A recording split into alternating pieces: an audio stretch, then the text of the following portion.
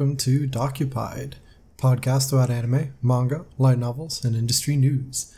I'm your host, Brandon, otherwise known as DocPay, and got a minor update on the format for the show, mainly in regards to what to do with the news roundup.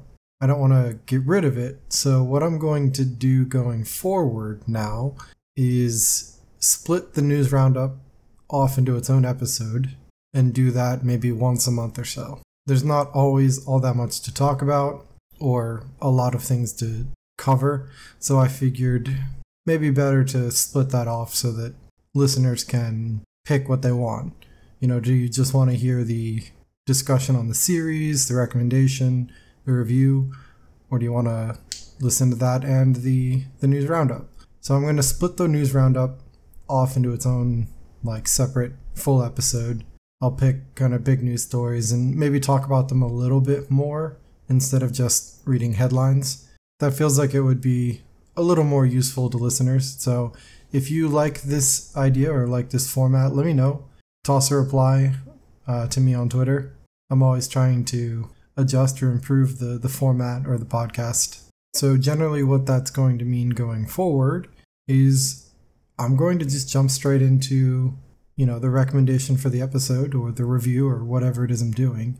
And then obviously on the news episodes, it'll just be news stuff. I'm still not sure if I want to talk about multiple series per episode like I've done before, or if I want to do one at a time. Not sure. Trying to figure out what a good episode length is as well. I've been keeping them to under 40 minutes or somewhere in that range. But, for the podcasts I listen to in my own time, they can tend to be pretty long themselves, upwards of an hour or longer. So hey, if you're listening to this, let me know, do you like shorter episodes? More in the 20 to 30 minute range? Longer? More in the 30 to 45? An hour? I'm not sure I'm going to do an hour every week by myself, but, the difference between 20 and 40 minutes is generally if I'm going to talk about one or two things per episode. So yeah, let me know what you think about all this stuff. Send me a message on Twitter. Very interested to hear what listeners have to say. Without further ado then, let's jump right into the recommendation for this episode. You already know what it is. It's in the title of the episode. But here's your general spoiler warning. As usual, I will not be talking about specific plot points or character developments, but I will be talking in general about the series and characters.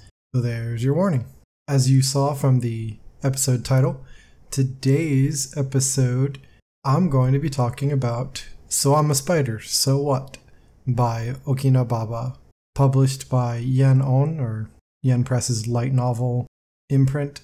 There are currently 8 volumes released in English. The 9th volume is due out later this month in August. And as of recording, I've read the first 7 volumes of this. Astute listeners might remember that I talked about this series before because it got rescheduled, the anime. It got put back on the schedule, and I said, you know what, I'm just going to wait. I'll watch the show, see if I like it, and then maybe jump into the novels. Well, obviously, I didn't do that. The long and short of it is that Right Stuff had their, anniversary sale. Yen Press put up bundles of light novels, and one of them was So I'm a Spider, So What? And I'm a sucker for a good price for a light novel, at that level of discount. So hey, I bought the first 8 volumes in their bundles, 1 to 4 and then 5 to 8. They arrived, and well, I figured, hey, I'll just read the first volume, see what's what, and then maybe jump into some of my other backlogged volumes. And well, I just finished reading volume 7 this morning. So yeah, I'm going to read volume 8 tomorrow, but podcast has to go out today because it's Thursday. I'm kind of recording it late, but I wanted to finish volume 7 before I recorded. Honestly, for no other reason than I was just really engrossed and I forgot to record the episode last night. So here we are. So yeah, I ended up reading this series. Now I'm really looking forward to the anime, but I guess maybe a little less so, simply because now I just dig the light novel, so I don't really care about the anime when it comes out. It'll be cool to see, but it's just a bonus. Really, now I just want to, keep diving in, read Volume 8. Volume 9 comes out later this month, and I'm ready to just, go ham on that. So yeah, I think since last Friday, so in the last 7 days, I think I read like 8 volumes in total, 7 of that one, and then I finally got my copy of the new, that time I got reincarnated as a slime. So I read that first, and then I was like, what can I read next? And So I'm a Spider, So What is actually somewhat reminiscent of that series. I said, all right, cool. This will feel like more of a similar thing. And yeah, now here we are. So if you're getting an impression that I like the series, good job. I do. I liked it. There's kind of a lot to break down for it, and there's a lot I really can't talk about just because of the nature of the way this series is written. I don't want to give anything away, but I'll be careful. I'll talk around some stuff. So let's start off with talking about kind of what this is, for those of you not familiar at all with the series. And then I'll start to kind of break down what it is I actually like about it. And maybe some aspects that either, aren't my favorite or just, are there. But this story is an isekai. So flat out, it's an isekai fantasy. The premise is that our main protagonist, she goes nameless through most of the series, but fans kind of refer to her as Kumoko, which is just the Japanese word for spider, Kumo, plus ko, which is the ending, the kind of standard common ending that you can tack on to make it be a more feminine name, or name for girls is ko, so Kumoko. But that is never used in the series, and well, at least to date, to volume 7. So she goes nameless, but just our protagonist. This story from the very beginning is split into different perspectives. You have our main protagonist, and as the title indicates, she is reincarnated as a spider, and this is in the, strongest, most crazy dungeon labyrinth in this reincarnated world. She wakes up as a low level or like low version of a spider, a big old weakling, and she's in this crazy ass dungeon place or labyrinth. That's the main conceit. It's pretty much a fight for survival from moment one, and you get to follow her kind of insane inner monologue as she just tries to get by, tries to not die, tries to level up. So that's the other kind of conceit of the story, is that it is very game-like in terms of mechanics. There are levels, there are skills, there are stats, there's magic, all that stuff. Now, in contrast to some of the other series that make use of that similar gimmick, there's actually, and I can't say too much about this because it does weave itself into the plot, but there is actual justification and plot relevant story details that support this use of like RPG game-like mechanics. That's all I'll say, because anything further than that is like spoiler territory, but it has a reason. It is not there just to be there. It's not there to just make things easier for the writer or because the writer wanted RPG mechanics. There's reason. So I mentioned that we have our main protagonist, but we also have a running, or let me rephrase that, several running alternate point of view chapters throughout each volume. The main one is Shun, or at least early on, the main one is Shun. He is a classmate. Well, I guess let me back up. Our protagonist is not the only one who reincarnated into this world. Essentially, their entire class, or her entire class, got decimated in a thing that happened. And so actually, the entirety of her class was reincarnated in this world. You'll learn as the story goes on who some of these people are. The teacher also reincarnated. All the students did. And they'll introduce you over time to the reincarnations. But our primary two, at least at the start, are Shun and our protagonist. These stories are disconnected, but they are interwoven in many ways. I can't say too much about them, but one thing, at least to me, that was like very clear within Volume 1 was that they operate on different timelines. So they're not happening at the same time. I mean, pure logic dictates that they cannot be at the same time, considering how the reincarnation works. They reincarnate all as babies. So when our main protagonist wakes up as a spider, and then we first meet, Shun in his chapter, he's already, a kid basically. You know basically that they cannot have, these times cannot be the same. They're not going on at the same time. So it's not really a spoiler because you work that out really fast. But what that does mean is that we're operating on several different timelines here for those story beats. And that means that Shun's chapters introduce a ton of stuff about the out or greater world outside of this like labyrinth dungeon thing that our main protagonist just doesn't know in her story. She's trapped in there as a little spider trying to survive. So we get more world development through Shun's stuff. We get to meet some of the other reincarnations. A whole lot of other stuff happens through his that tries to give context to her story. They're not the only ones who get perspective chapters or POV chapters, whatever. A number of other characters get POV chapters throughout the different novels or the volumes. While our main protagonist is the main POV for the primary chapters, every volume has 5 to 10 or so alternate POV chapters for different characters. Whether that's Shun or his older brother Julius, for example, or this mage that you meet later on, or another reincarnation you meet, and so on.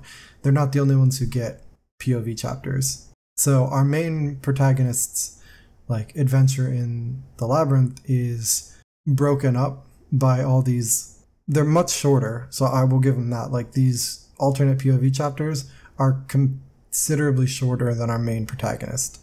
She'll get a big full-length thing, and then each of these broken up chapters with different POVs are only a handful of pages usually. You learn pretty early on that this world they're reincarnated to is kind of like a fantasy world.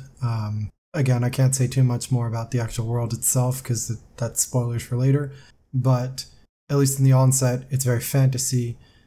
You've got monsters, magic, abilities, stats, all that stuff. You meet different races, so you've got humans, elves, demons, and so on. There's even dragons. They play a pretty big role in the story. All in all, at least on the onset, you're dealing with a very fantasy world. I like that they end up kind of subverting that in a bunch of ways. I won't tell you how, but they do, and I actually think it's pretty cool where they start to go with that.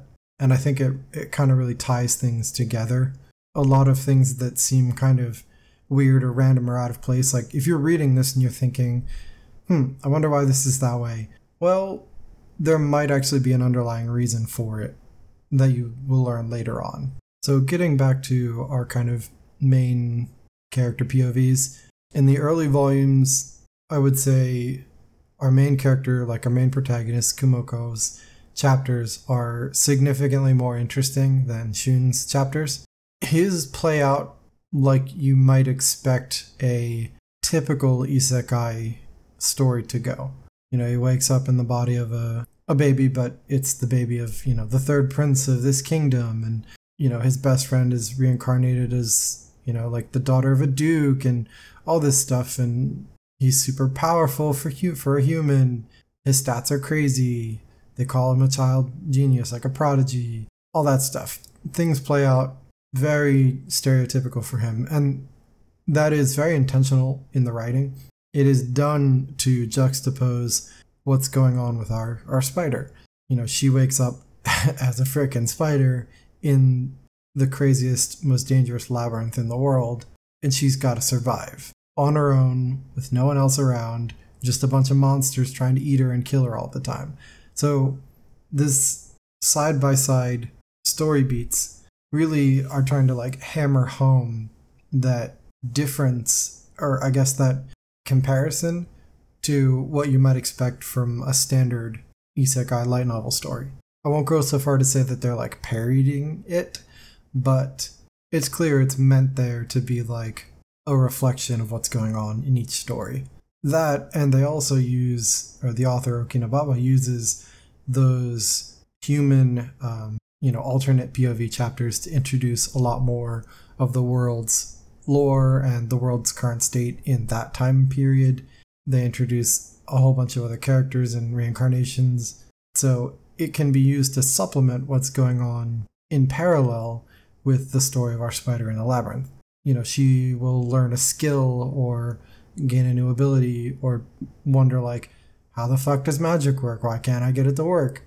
And then in the next POV chapter with Shun, he's getting a lesson on how magic works. So it's kind of a back and forth used to supplement the world building.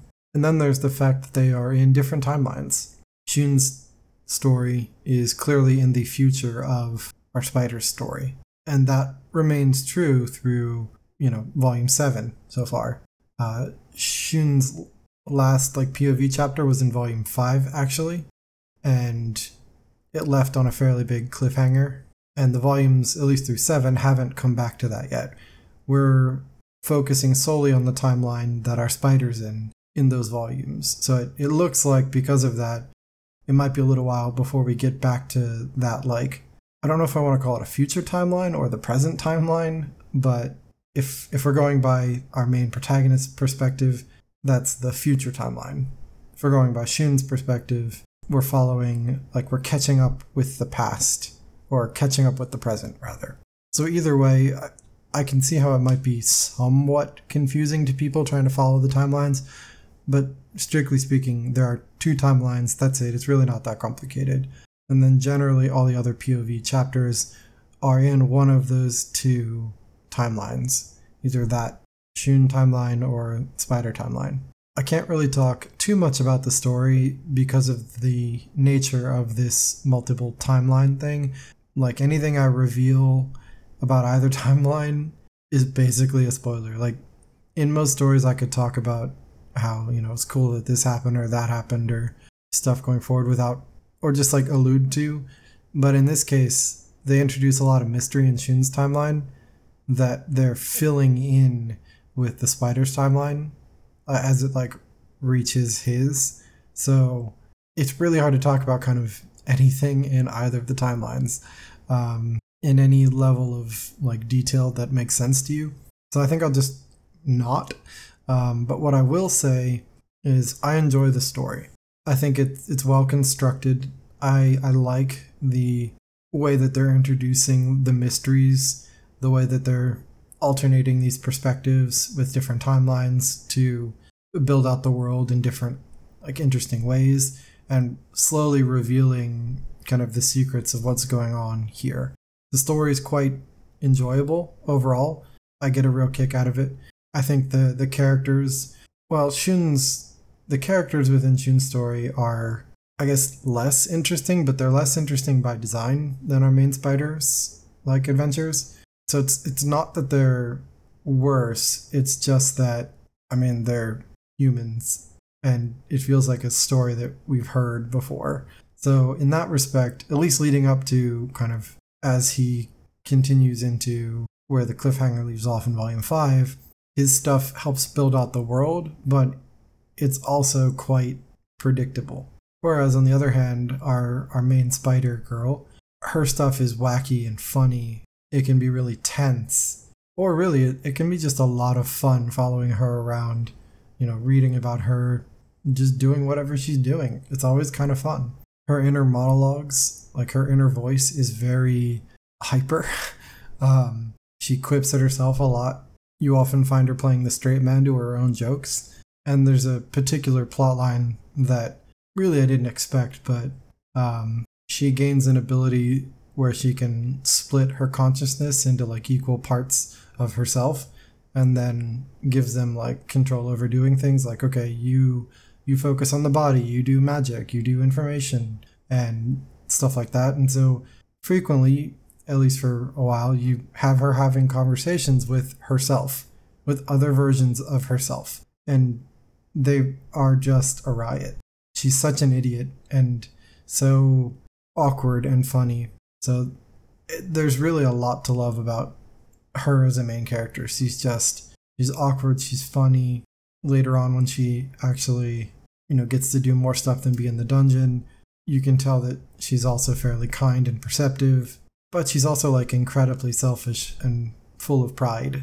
She's very much out, for herself to survive, number one, and everything she does is kind of in service to that, more or less. That's why, generally speaking, her chapters, the primary POV chapters, are the strongest material. She is a lot of fun to follow as a character, whereas Shun's story plays out somewhat stereotypically in a lot of ways, and especially the characters and their characterizations. So they're not bad at any means. I don't dislike them.